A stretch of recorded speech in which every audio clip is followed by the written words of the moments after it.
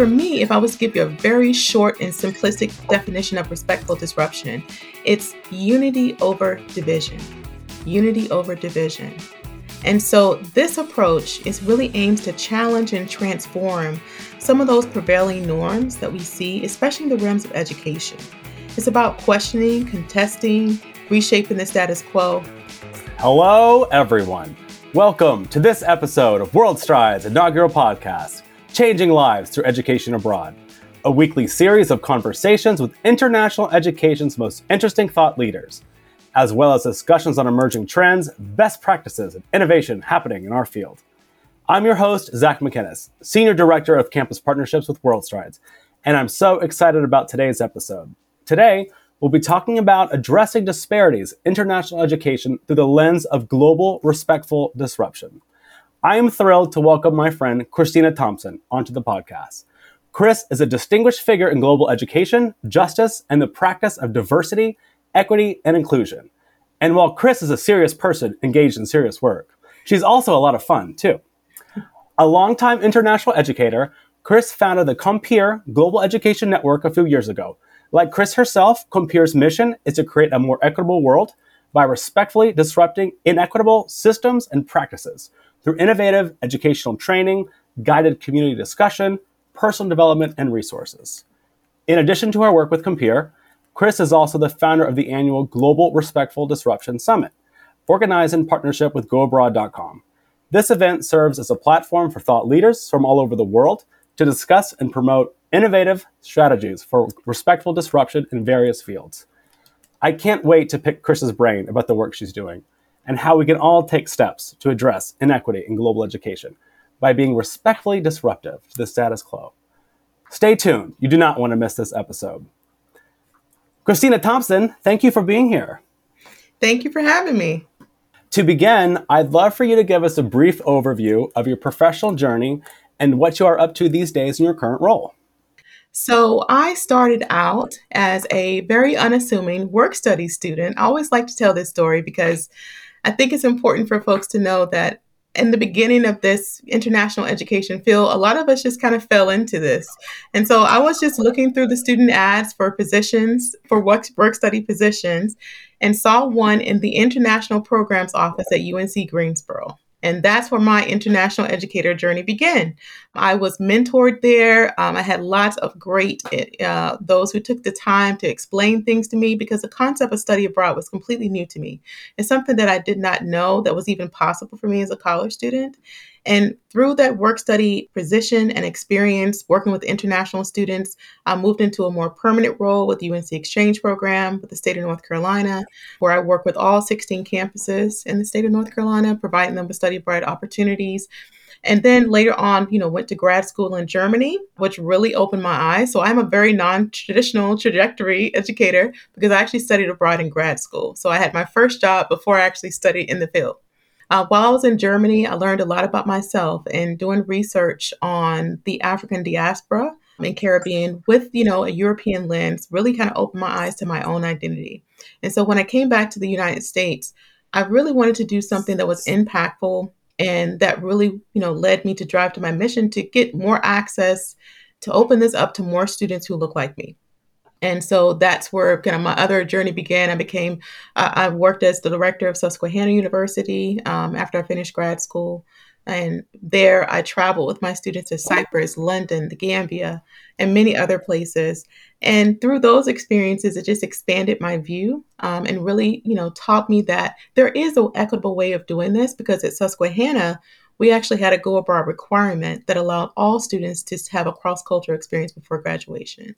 So again, I was spearheading an initiative that really wasn't very widely known or done in our field.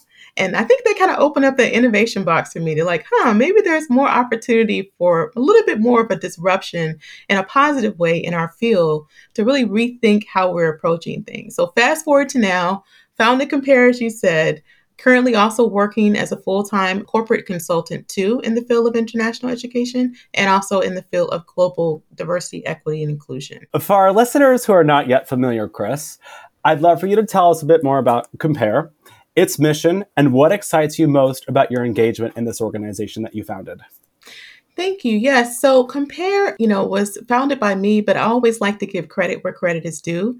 This actually was part of a think tank of a small group of international educators. Daniel Diaz, Dr. Olivia Jones, and Adriana Smith all helped to build kind of this concept that we were thinking. So after the murder of George Floyd, we all came together and we were like, we really want to do something different. And I told them, I'm completely open. I've always wanted to start, an organization that really fostered more accessibility and what would that look like. And together we, kind of started to work on even the wording of the organization, the mission of the organization. So I got to give them credit for all of their contributions.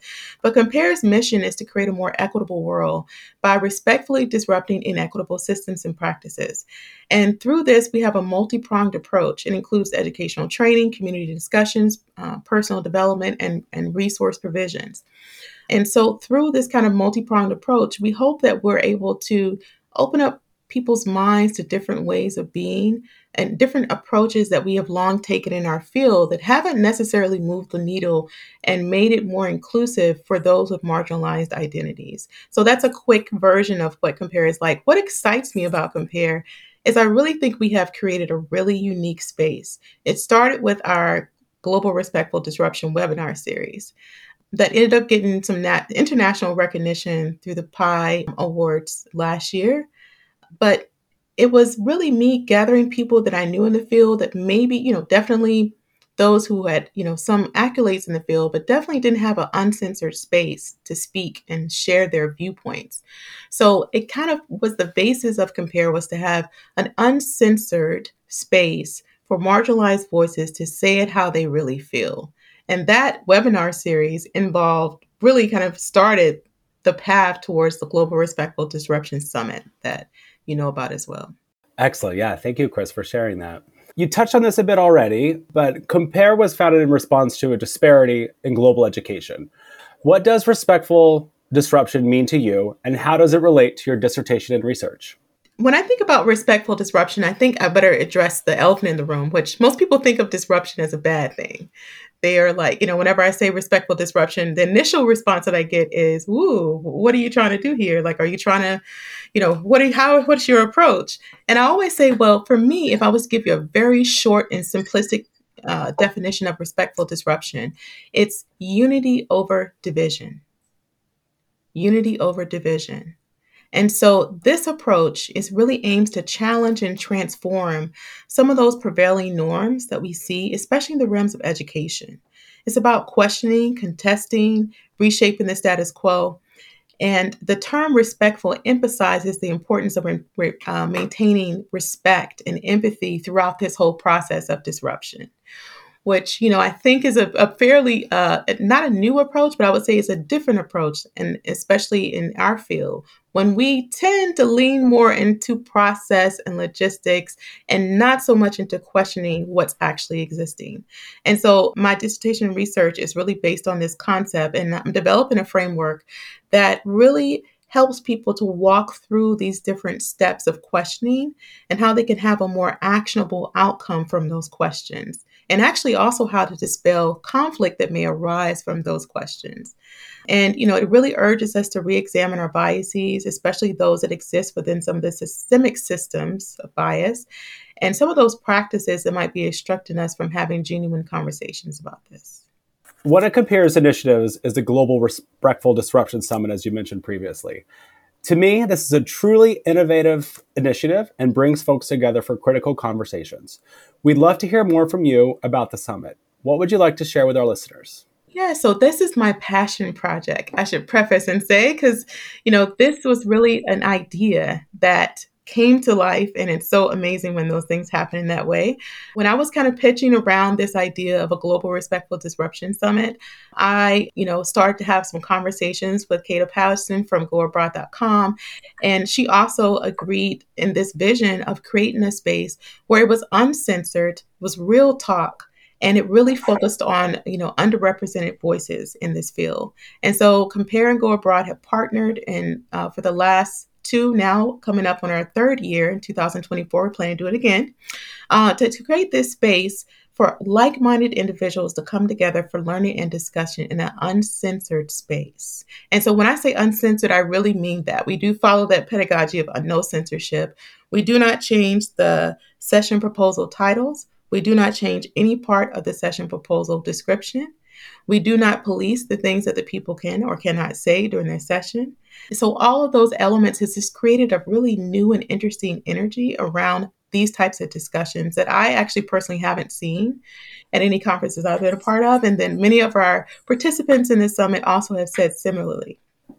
It's great. Yeah, thank you for sharing that.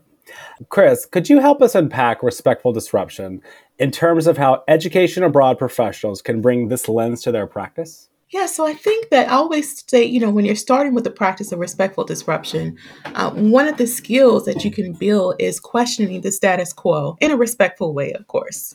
And so, for example, one of the things that I've done in my past career is we had a process where we asked every single student to complete a faculty recommendation, for example.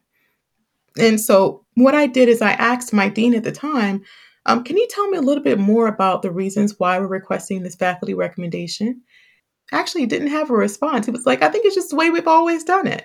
And so I said, wow, wouldn't that be cool if we actually considered, ask the faculty if they like it too? And the faculty did not. They were getting over hundreds of requests from students to fill out these faculty recommendations, while our partners were like, well, for us, it doesn't really matter that much because, we know you already vet your students. So we ended up changing that practice. So it all starts with a question. So I would say if you're really wanting to get started on this practice of respectful disruption, start by looking at the practices that you've always had and then question the reasons for why you've had them. And, I would say within the context of global education, it's important that we recognize, the reasons why probably we haven't been able to move the needle as much, the reasons why participation of marginalized students, particularly when it comes to racial differences, hasn't moved so much is because we haven't recognized some of those systemic barriers that are in place. When I say systemic, I mean systematic barriers, not necessarily people. So I think the people in our field are really interested in diversity. They want to see more participation, but we're still working within a system that wasn't created to be inclusive, down to the places that we go and the narratives that we highlight and the voices that we lift. So those are all the elements to consider when you're thinking about starting this practice. I love what you said about the letter of recommendation. The fact for so many years that was a normal component of a study abroad application. But, folks like yourself started asking why. And, then I began to realize myself a few years ago that perhaps it's an unnecessary barrier that we don't actually need. Mm-hmm. So I love that you brought that up. And in that same vein, Christina, what are some things that we can keep in mind? And what are some actions to support equitable practices that anyone in our field can take in their day-to-day work? When it comes to equitable practices, I think it going back to the questioning part of things, but, I think it's also looking at the root cause of the issue. I'll give you a slight preview to my dissertation, but the first step in the framework of respectful disruption is to illuminate the landscape. And so and to do that, you shine light on everything from the top to the bottom, from the things that you can see all the way down to the root. And so I think that it's important to explore some of the root causes of the reason why some of these systematic barriers continue to exist. And so I would say, educating yourself is a good first step. Expanding your mindset, looking at some of the maybe more non-traditional writings. I'm, of course, again, many here who might be listening are familiar with bell hooks and Audre Lorde, but I've also, read other writings by Martin Luther King, who he wrote later in life, that actually surprised me. And these are not, particular writings that a lot of people know about. One of my favorite quotes by Martin Luther King that is not said as much is, unity never meant uniformity. He was saying that the concept around unity never meant they were all the same. And I think we hear that a lot when we think about equality. But equity, as you mentioned, equitable practice is about giving people what they need to be successful, versus equality is giving everybody the same thing. So I think if we can have a unified approach, but recognizes that the differences that we have are okay, and it's healthy to have differences, then I think that's a first step. It's like a mixture of education, reflection, and also expanding your mindset to think outside of the box. I think it's safe to say that we are living in challenging and changing times here in the United States.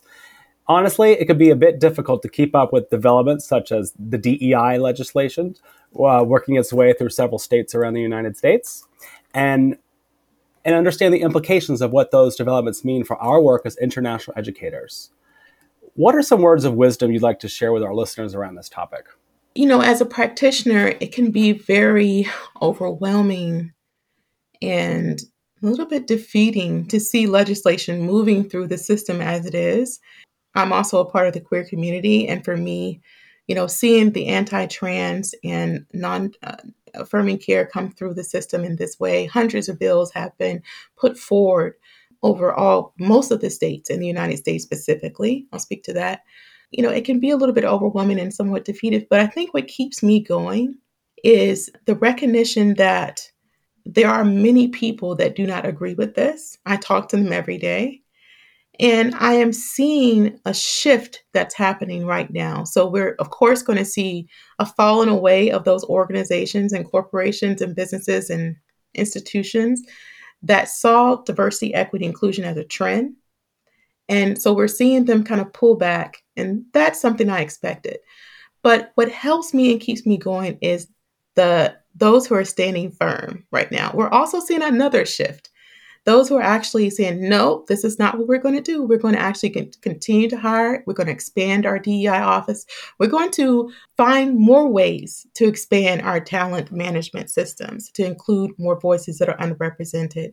We're going to put more funding into this initiative that's going to help students to actually find global experiences.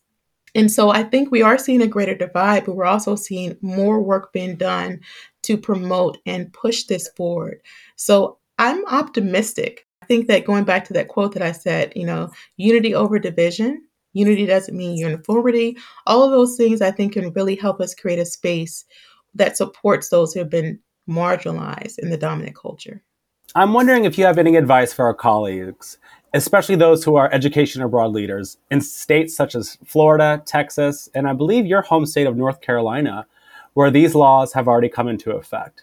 How can we stay true to our values under such circumstances? Yeah, the language around diversity, equity, inclusion changes every day. And I have to be completely transparent and say that I have spent a lot of time thinking about language. Because what we're seeing is people saying, oh, we don't want DEI, and the word woke is now a bad word, when they don't really understand the context and history behind the word. So I think that those who are opponents to DEI are really focused on language. And so we're seeing some shifts in language. I'm seeing new terminologies come out, interwork, interdevelopmental work. And that's where the shifts are happening. And so I'm actually motivated by this challenge, actually. I work with clients in Florida. I work with clients in Texas and in North Carolina. And the biggest thing that comes up in those sessions when they ask me, how can we keep doing this work? And my answer is just keep doing the work.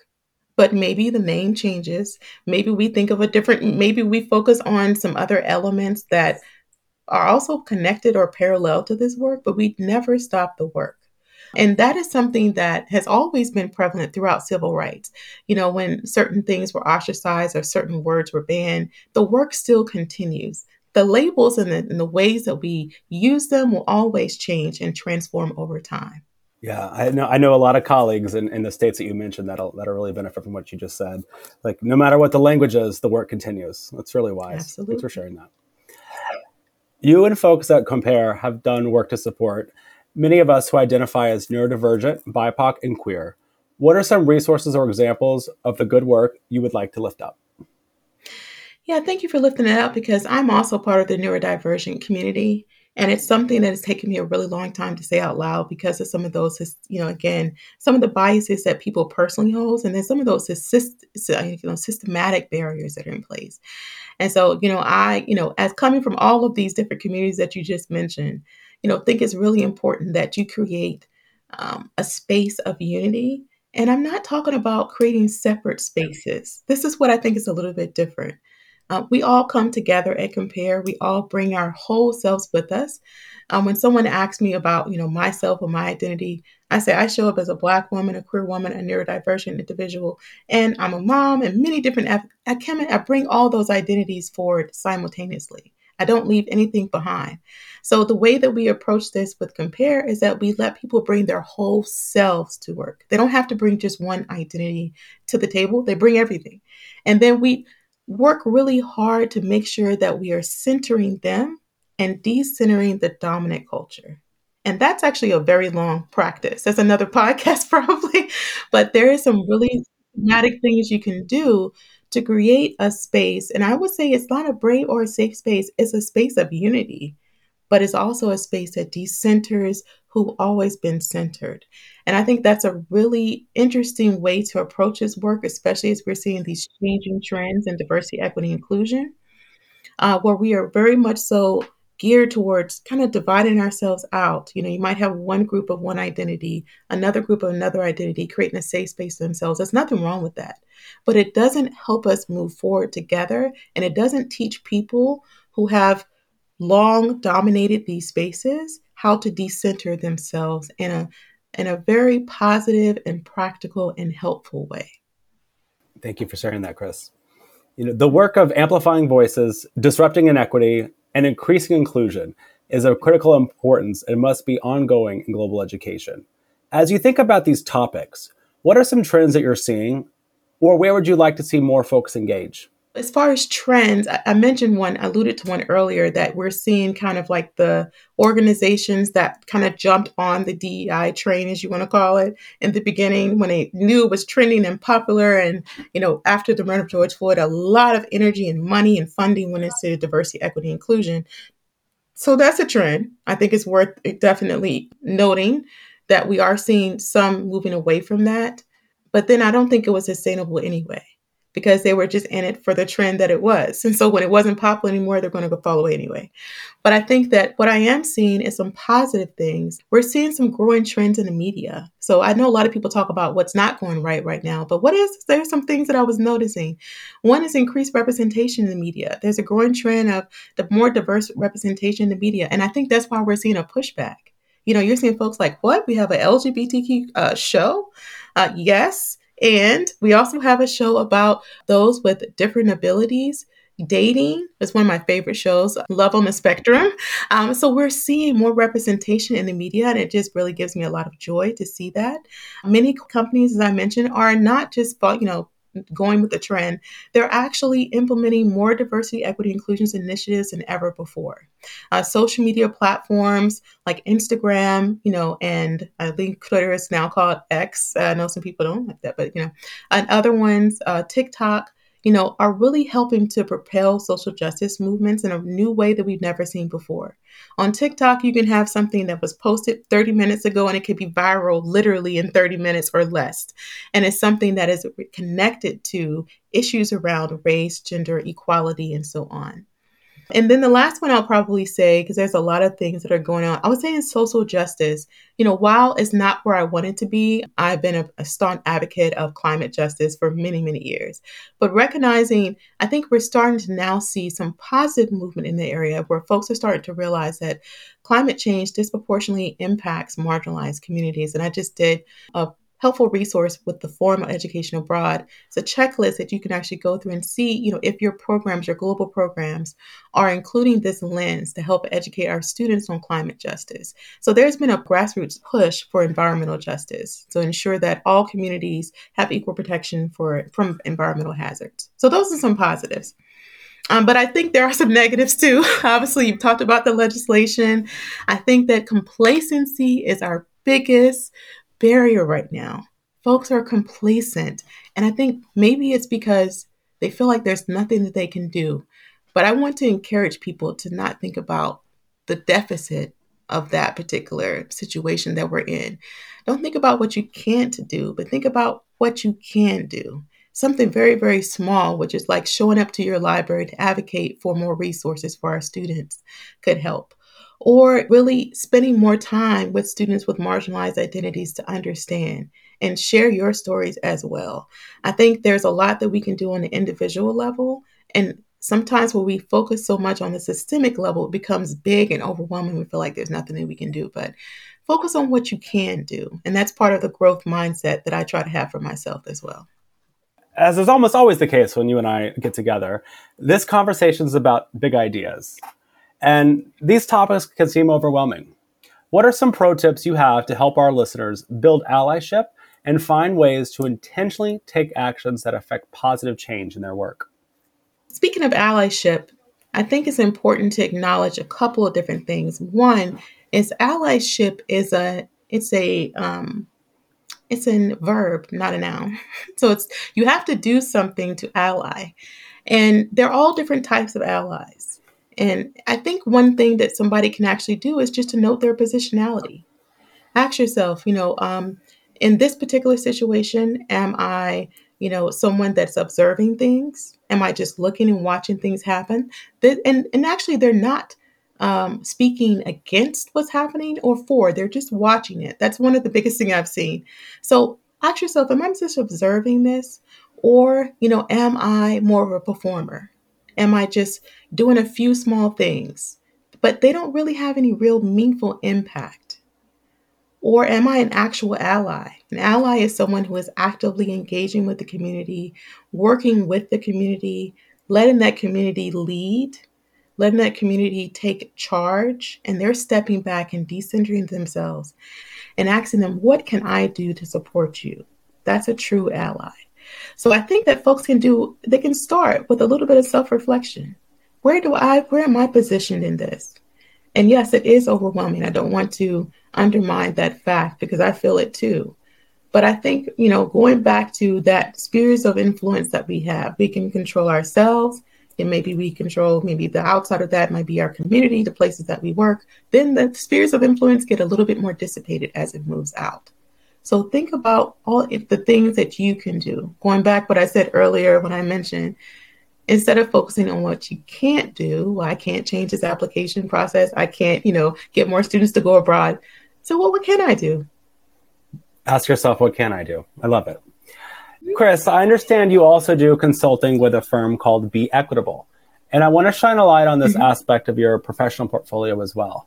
Tell us a little bit about your work with them. Absolutely. Be Equitable is a wonderful organization. It's been around in the field of diversity, equity, inclusion for 30 years. It was formerly Cook Ross. I joined this team last year because I was really interested by their core values, the values that drive. And I'll give you a couple. One of my favorite values that they have is believe it can be done. And so, this is a DEI practitioner organization, but it's so important that we believe that the change can happen. Another one of our core values is together we go far. And so it's about focusing on unity. That's so much aligned with my own personal values and the values that I have with COMPEAR. And so Be Equitable actually works with some of the largest institutions and corporations and businesses and universities from all over the world. I've been privileged to work with large banks, large educational institutions since starting my role there. And it's really helped me to learn a lot more about my own practice as well, about meeting people where they are, because everyone's on a different part of their DEI journey. And so through this position that I'm in, I'm able to make a very large impact. Like the other day, I did a talk to a large bank with over 200 people. And at the end of that session, just people stuck around. They wanted to ask questions. They wanted to learn more about what they could specifically do as individuals. So I am really focused on that individual growth, that inner work. And my role at Be Equitable really allows me to have a lot of creativity and innovation in doing that. Chris, it's so clear to me that you put a lot of heart into your work. What is a change you'd like to see in the world? Ooh, good question. So a change I like to see in the world is I'd like folks to take more accountability of their own actions and behaviors. When you're in a system, like I mentioned, a system that we all acknowledge the systemic oppression that happens, especially within the United States, but it's global. There's many other systems. I think we need to focus on our self-assessment and our own accountability in that way. And so I would love to see more of that. I would love to see more individuals taking the charge, educating themselves, asking themselves, what can I do as an individual on a micro level? Whether it comes to racial justice, social justice, or climate justice. Think about the impact of your actions on those communities that disproportionately hold a lot of that weight in our community as well. So, I know I'm saying this question a lot, but what can I do specifically on a molecular, on a micro level? And before we wrap up here, Chris, is there anything else you'd like to share with us today? Well, I'll just if I could give a shameless plug for the Global Respectful Disruption Summit. Our call for proposals is open on our website, www.globalrdsummit.com. We want to hear from everyone. If there's a proposal or an idea or a thought that you'd like to bring forward that amplifies the voices of the marginalized or amplifies the work that we do in global education, we would love to hear from you. All presenters that present at our summit are not charged. They get a complimentary registration so they can stay for the entire day. So for us, it's not about the money. It's really about creating this inclusive space of community for more dialogue and unity. You heard it here first, folks. Thank you, Chris. And for my final question to you, my friend, I'd like to ask you this. As you think about education abroad in 2023, what makes you hopeful? I am hopeful that this shift that we're seeing is really going to create a space for new and innovative ideas. So I think that we're on the precipice of something big. I feel optimistic about it. And I think that all the changes that we're seeing is really pushing people to question things more, which is one of the first parameters of respectful disruption. And through that questioning, I think we're going to see a shift, and it's going to be a positive shift towards equity, towards belonging, and towards unity. Well, I can't imagine a better place to end it than right there. Christina Thompson, thank you so much for being here. Thank you so much for having me. I appreciate the space. Anytime. And to our listeners, thank you so much for joining us for this episode of Changing Lives Through Education Abroad. I'm your host, Zac Macinnes, and please make sure to join us next week as we continue to explore topics around international education and exchange. Thank you to my spectacular World Strides colleagues, Lindsay Kelchner and Sarah Kachuba, without whom this podcast would not be possible. Please subscribe to Changing Lives Through Education Abroad on Apple, Spotify, or wherever you get your podcasts, and share with your friends and colleagues. Let's create life-changing moments together.